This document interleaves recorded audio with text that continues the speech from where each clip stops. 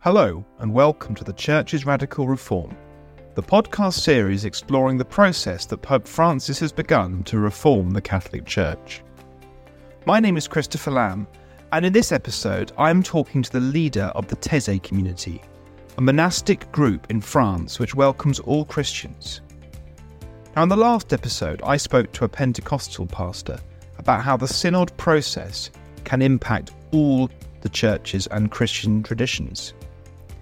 And as the Synod Assembly prepares to meet in Rome, Taizé are organising a gathering of young Christians from different traditions to take part in a series of events.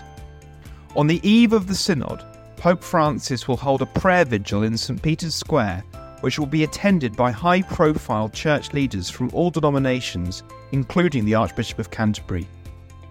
I spoke to Brother Matthew, who is soon to become the prior of Taizé, and he is the first Anglican to be chosen for this role. Brother Matthew talked to me about Taizé, Christian unity, the Synod, and the forthcoming events in Rome. Good.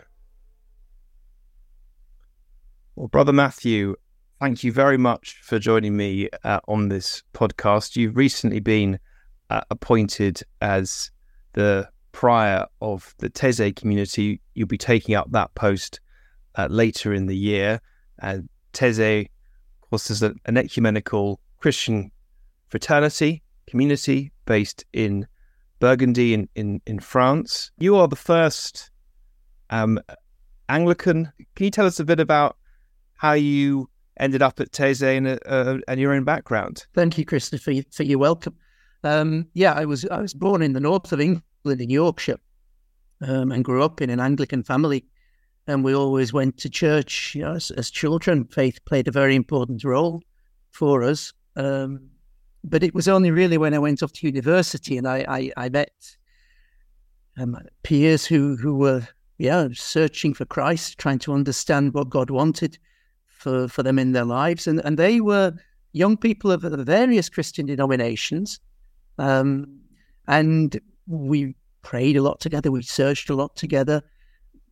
Trying to understand what was the way forward for us as young Christians in the university context.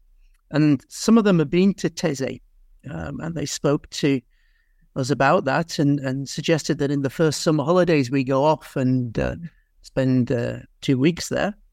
In the city where I studied, there was a prayer group that met in the cathedral and sung using songs from Taizé.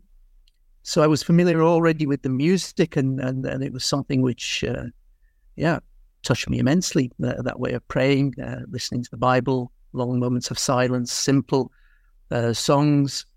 And so we went off on that first summer, in the first summer holidays, spent a week taking part in the youth meetings, and then we all spent a week on silent retreat. And that was something which was very, very beautiful for me. To have time really to stop and to listen to the scriptures, to try to understand, what God was saying to me in my own life. And we returned home. There was a brother who asked us before we left, "What are you going to do to continue your experience from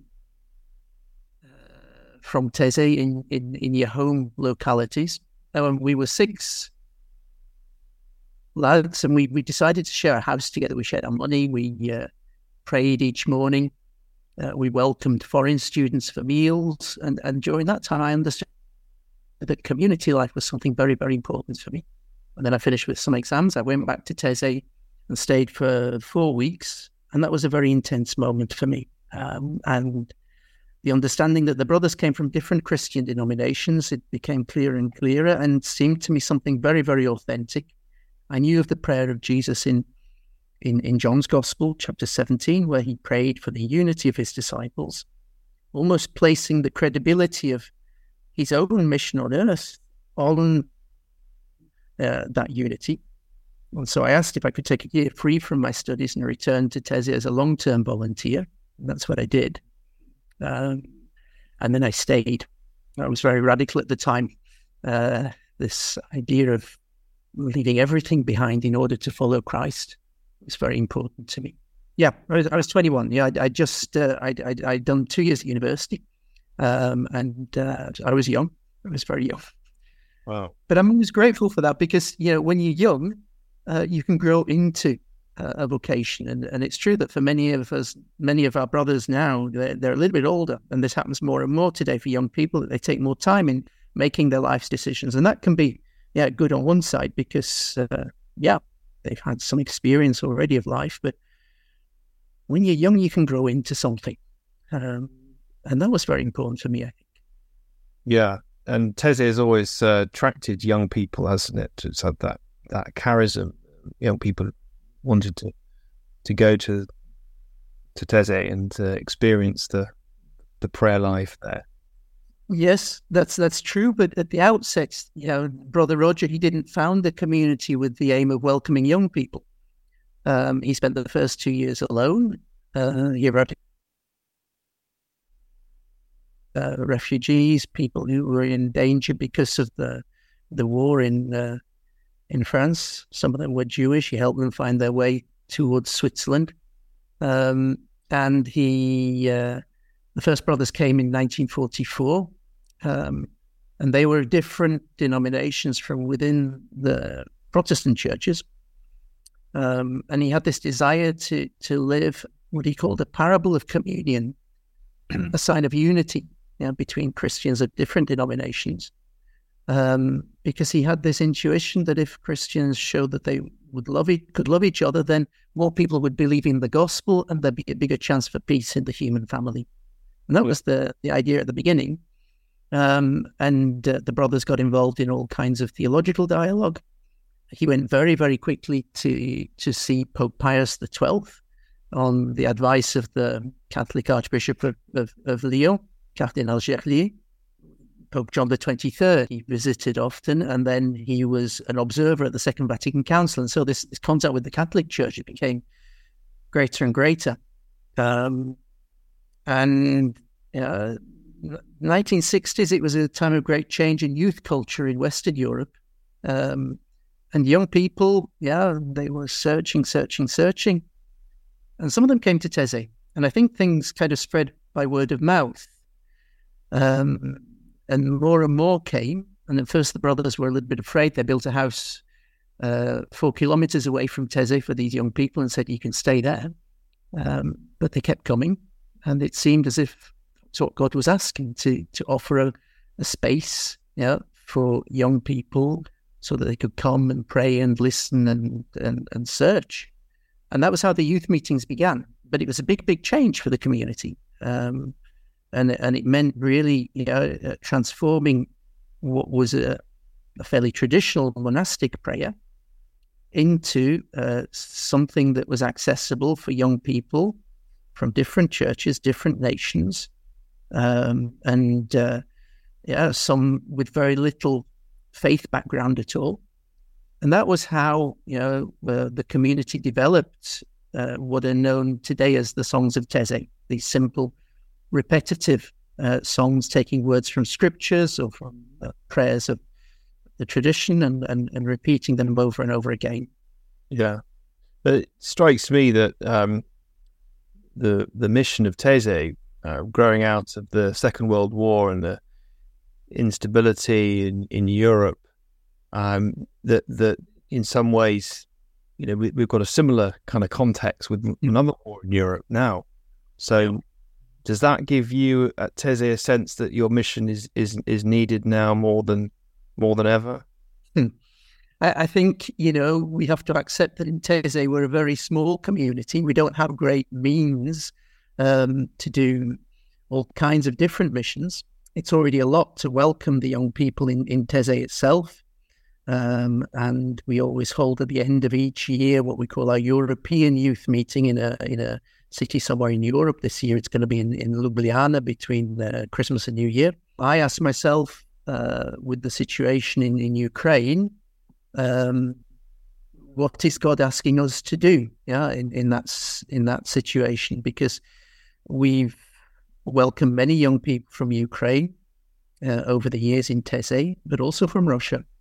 And I myself, since 1993, almost every year up until the pandemic, I visited Russia. Lots of links there. So that's really something that I carry in my heart. But what will that mean? That we don't know yet. It's a case of being attentive to what the Spirit says to us through the churches, through different peoples, and be ready to act when the moment seems to indicate that. But I think most of all, what we offer in Tese, it's a space where people can meet, and perhaps that's the most important thing, where they can meet in simple gatherings and without having to speak necessarily about these difficult situations. And you, as an Anglican, being the prior of the community, can you explain how that works? I'll be the third prior. Brother Roger, he was from the Reformed tradition. He was from Switzerland. Brother Alois, his successor, is a German Catholic. And it's true, I'm an Anglican from the north of England. But I think for us in the discernment process, it's not so much the question of the denomination that counts. It's the question of who is felt most apt to act as the servant of communion, as we call the prior. And there's very little written in our rule about how to choose the new prior. It's said simply that the prior designates a brother in order to assure a continuity after him. So it leaves a big freedom in the choice. And Brother Alois announced already 2 years ago that he wanted to withdraw from his ministry, and he began a kind of consultation, with the brothers. And the result of that consultation was that he asked me to take on this ministry. And it's true, it raises a question. I'm Anglican. What does that mean? I don't think it'll mean anything different in the direction that the community takes. And yes, surely it does give us a great freedom for the future as well. The fact that the first three priors were from different Christian denominations, it means that there's a great liberty there for the future. The local Catholic bishop will be there, but there'll also be representatives of the Orthodox Church, of the Protestant Church in France, and of the Anglican Church as well. Yes. So you as a monastic community, you have your regular cycles of prayer, which are ecumenical. It's not based on denomination, but you have a Eucharist as well, which presumably that's where the point of difficulty arises, isn't it? Presumably because of the prohibitions of receiving the Eucharist if you're not a Catholic in the Catholic Church. How do you navigate all of that? Yeah, we navigate all that with a lot of simplicity, but also with a lot of consultation. As I said a little bit earlier, the prayer of the brothers at the beginning, it was a very monastic prayer based on the Benedictine prayer, which evolved as we began to welcome young people. We meet morning, midday, and evening all together for community prayer. The first brothers were all from the different Protestant churches. But after the Second Vatican Council, there were young men from the Catholic Church who asked, to join the community. And Brother Roger, he felt it important that we share from the same table, and with the blessing of the local Catholic bishop, it became possible for the brothers, all to receive the Catholic Eucharist. But with the young people who come, every time there is the celebration of the Eucharist, there's also what we call the blessed bread. It's a very ancient tradition which exists in some parts of the Catholic Church, but mainly in the Orthodox Church now, where there is bread which is blessed at the altar, but which is not Eucharist. And at the moment when there's the distribution of the Eucharist, then the blessed bread is also there for those who, for one reason or another, can't or don't wish to receive the Eucharist. And in that way, everybody can find their place. Everybody feels welcomed. Because even within the Catholic Church, there can sometimes be difficulty about receiving the Eucharist. And I think for us, the main thing there is at that moment, nobody feels excluded, that everybody can receive something. Yeah. So you're really trying to put ecumenism and that Christian unity into action. But at the same time, in our context, it's very difficult to separate people, if you see what I mean. Yes. The way in which we live the Eucharist in Taizé, it's not a solution; it's a step on the journey. What we would hope is a move towards full communion. That's clear. That's part of the prayer of Jesus. Well, I think that brings us on to the Synod process, which, of course, has got Christian unity very much at the heart of what it's trying to do. And you are very closely involved in a major ecumenical prayer vigil in Rome that's taking place on the 30th of September as the Synod is about to get underway. Can you tell us a bit about that and what Pope Francis has asked Taizé to do? Yeah, it began because Brother Alois, our current prior, was invited to the opening of the Synod on Synodality in October 2021. And in the words that he used to address the assembly, he spoke about the possibility of involving Christians of other denominations, not just from the Catholic Church in the synodal pathway, and also taking moments to breathe, as he put it, to stop and to pray together.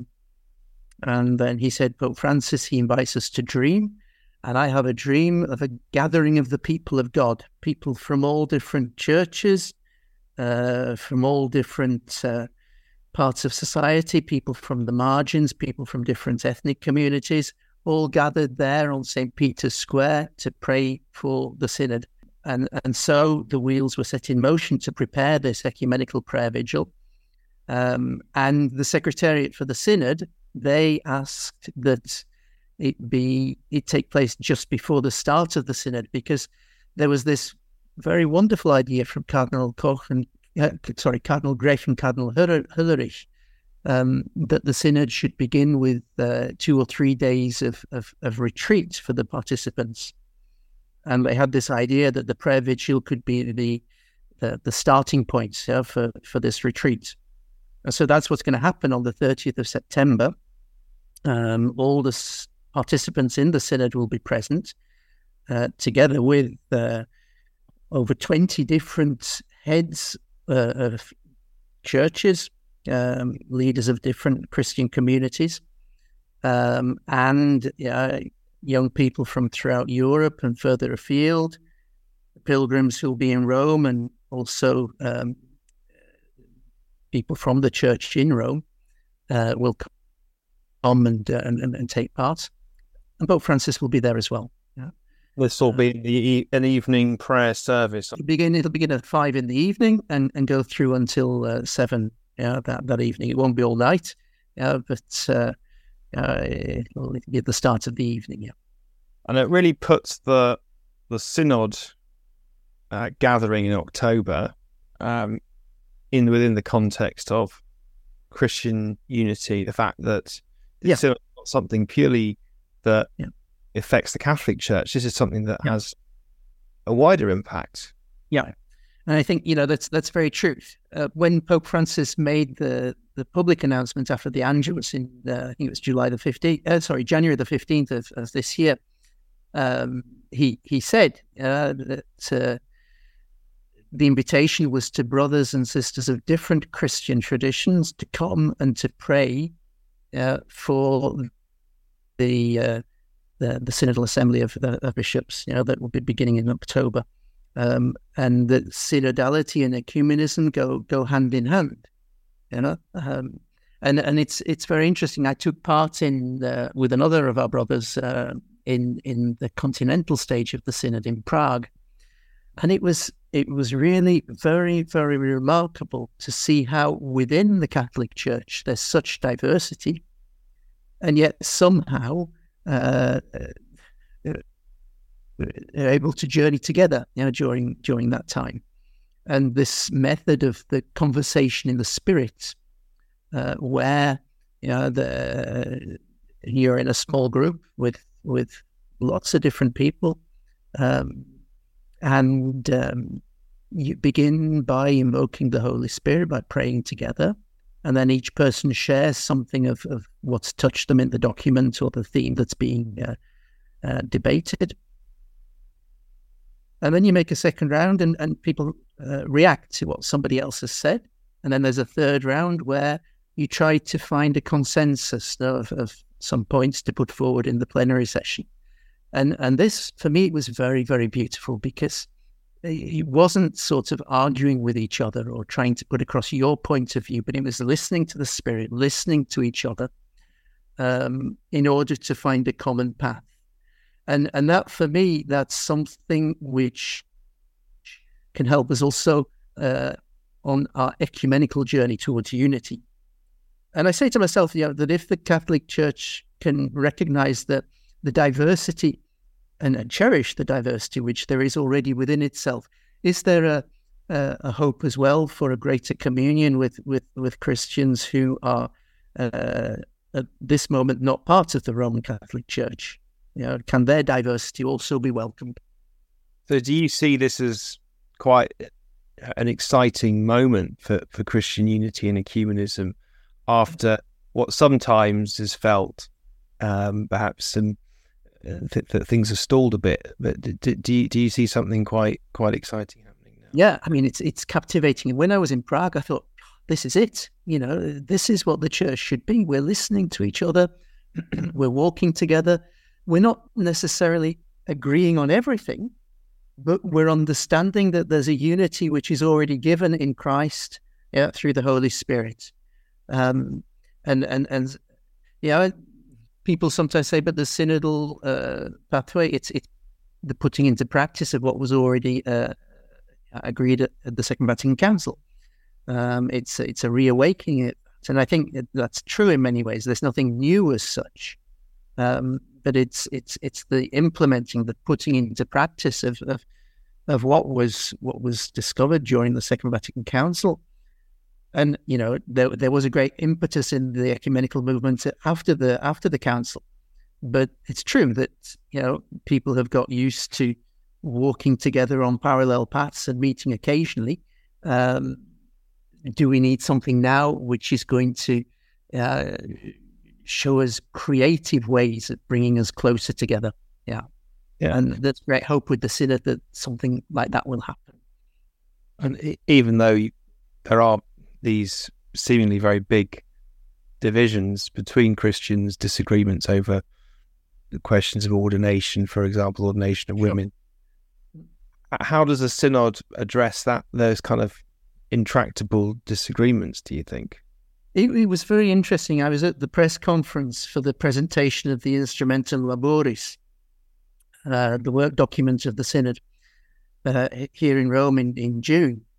And there were questions that came up, with regards to the position of women, LGBTQ rights, all these things. And Cardinal Gret, he replied very, very clearly that the Synod doesn't have some kind of hidden agenda. The synodal journey is a journey of listening. Yeah, and it was very, very striking that in all the continental stages, the same issues were coming up. And that's the reason why they were included in the Instrumentum Laboris. It's not that the Secretariat of the Synod had ideas of what should be put on the agenda, but it's the questions which inhabit the people of God. And the Synod simply seeks to listen to those voices and then to try to discern what is the Spirit saying to us today? Yeah, because we're getting we're hearing a lot from different quarters that the Synod's going to change doctrine and that it's going to cause a calamity for the Catholic Church. And then people then say, well, look at the Synod in the Anglican Communion and all the divisions there. What do you say to that? I think if I could say one thing with the synodal pathway in the Catholic Church, I'm extremely encouraged because it really is this desire to listen to each other. Yeah, synods, they're not parliaments as such. They're not there to debate issues, in their true sense, but they're there to walk on the same path, to journey together. And, but some of the burning issues, perhaps it's not the moment in time to make big changes, but we need to listen to these questions, because if we don't listen to these questions, then they're going to come up again later, and perhaps in even more dramatic ways. But, what is the Spirit saying to us today? The Synod, it's not there to change something, but it's there in order to listen, to listen to each other. Yeah. I'm also interested to hear your thoughts on this idea that the Synod hasn't really attracted a wide enough audience, that that younger Catholics, younger Christians, they're not really interested in these kind of discussions, and that they're more interested in, let's say, certain liturgies, old rite liturgies, for example. What's your sense of what young people are searching for when it comes to that, the message that the Church can offer? It's true that when you speak about a synod on synodality, it's not very easy for many people, especially young people, to understand what that's about. That's one of the reasons why we called this ecumenical prayer vigil together, because that's a word which is easily understandable and which also expresses something of the essence of what the Synod is, of walking together, on the same path. But, I think we live at a time when there's a lot of uncertainty, and in times of uncertainty, then we look for clear identity. Many of the young people that we meet in Taizé, then, they may be attached to traditional forms of worship. They may be very attached to the movements around, the climate crisis and the ecological transition. They may be very attached to movements which lead to initiatives of solidarity with the poorest. But that's something very beautiful, because they find something, where they can commit themselves. And the question, it's not, of saying, they should be thinking of something else, but it's the question of listening to what they're experiencing, and giving them a place. And I know that for me, in Taizé, when after the evening prayer, that we're a good number of brothers who stay in the church just to listen to the young people who are there. They can come up, for a time of personal sharing, conversation, share a question that they have. And very often what they say, it challenges me in my faith.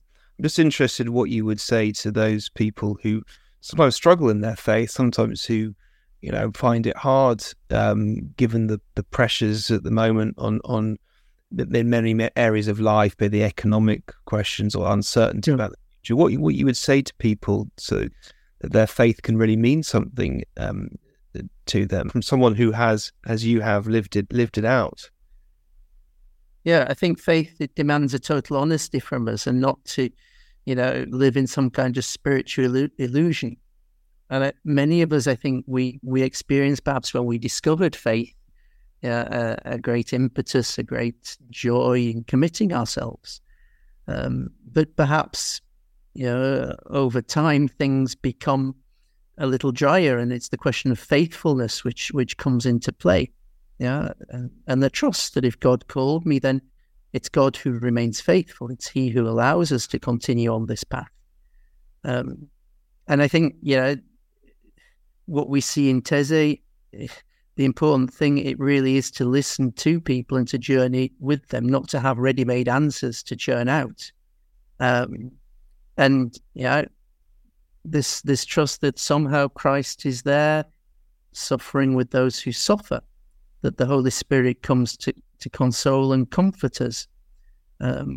And perhaps one of the biggest problems for people today with the difficulties that they face is that they feel isolated. The pandemic, it kind of reinforced that. And how can we help young people and less young people break out of the isolation that they feel so often today, questions of faith, but also, on questions of everyday life. That, for me, that's the big question. So one of the major topics that's come up in the Synod discussion so far is the role of women in the church. I know that Taizé is a male monastic community. Would you ever consider having female members in some shape or form? And what are your thoughts on this burning question of the need for greater inclusion of women in the decision-making processes of the church? Yeah, I think, these are very, very important issues. For us in Taizé, perhaps it's important to say, first of all, that, for well over 50 years now, there have been sisters present in Taizé who help us a lot with the pastoral work. It's they who accompany the young women who stay with us as volunteers or who visit for a week. The Sisters of St. Andrew, a congregation of Belgian origin, Catholic, but with a very ecumenical outlook. They're the main community, and then there are two other communities who are present, and we have a very close collaboration with them, but they're distinct communities, and I think that has its advantages because it gives a great independence on both sides, and enables us to welcome the gifts of the others. Without expecting them to be like us, so to speak. And the work together with the sisters in Taizé, it's getting more and more close, in this collaboration, and it's something very, very important because we realize that they see things in a different way. They notice things that we, with our male way of looking at things, don't see, perhaps at first sight or even at all. And that's very, very important. And in some ways, they help us in our decision making processes within the community. And certainly in the past years, since the time when there's been the revelation of accusations of abuse against some brothers of the community, historical and also more recent. The sisters, they've helped us enormously, to deal with those questions, and to look at them in a different way.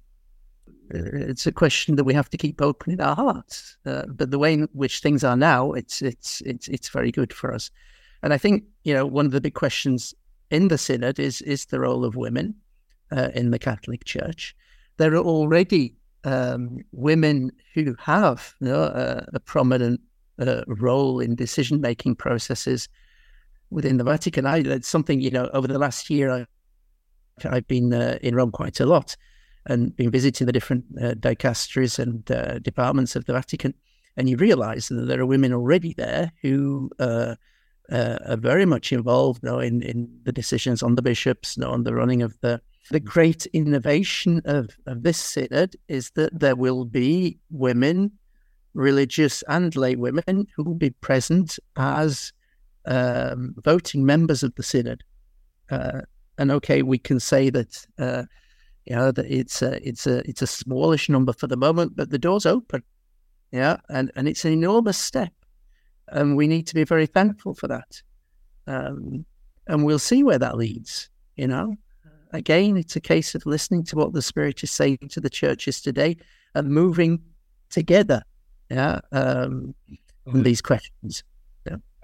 And the key thing that Francis is emphasizing is this idea of listening and not allowing ideologies to creep in.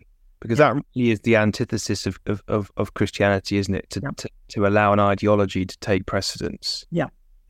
And I think, that's the great risk in the church, in society today, that we just shout at each other, we don't listen to each other. When I was in the continental stage in Prague of the Synod, and I was in this small group, and in fact it was me who had to facilitate the group. I don't know whether they realised at that time that I was Anglican, but I was sitting, and I'm not going to give any names, but I was sitting together with people who perhaps I wouldn't normally have sat together with, and as we listened to each other, there was a way forward, and what could perhaps be classed as an ideology kind of dissolved into a common journey. And that's it. If we can sit down together and discover truly this listening ear, which is at the heart of our faith, then we're going to find a way forward. The Spirit will lead us. So would that be your hope for this synod process, that people can listen and perhaps be changed? Yeah, and it's something that Pope Francis has said when we were with a group of people from different movements preparing for the prayer vigil in March. He received us, and he said something that struck me a lot, and he's repeated it in other audiences as well. That the Pentecost event, when the Spirit comes, at first everybody's disturbed; they don't understand what's going on. But then afterwards comes the understanding. Afterwards comes the sense of harmony and of peace. And this is a moment, where many people feel destabilized, that we have to acknowledge.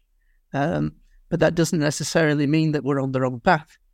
And that's my great hope, that this synodal journey will enable us to listen better to each other. But there's that openness to move, because the tradition, it's something which is constantly evolving. It's not something which is locked up in a box somewhere. And how can we become, rather than museum keepers, people who cultivate a beautiful garden?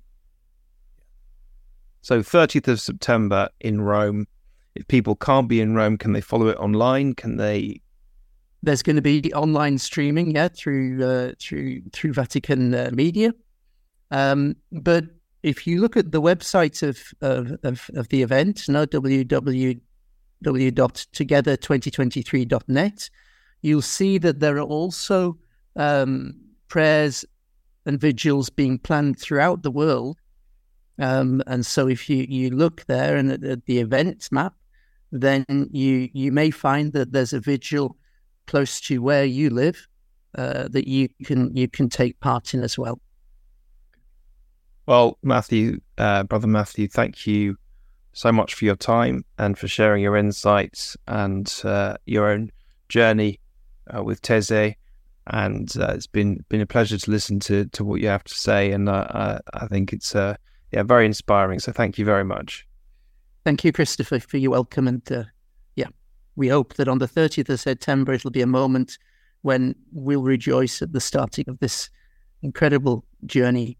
The continuing of this incredible journey in the Church. Thank you. Thank you. The Church's Radical Reform is sponsored by the Centre for Catholic Studies at the University of Durham, in partnership with The Tablet. You can find us on Spotify and Apple Podcasts. Thank you for listening.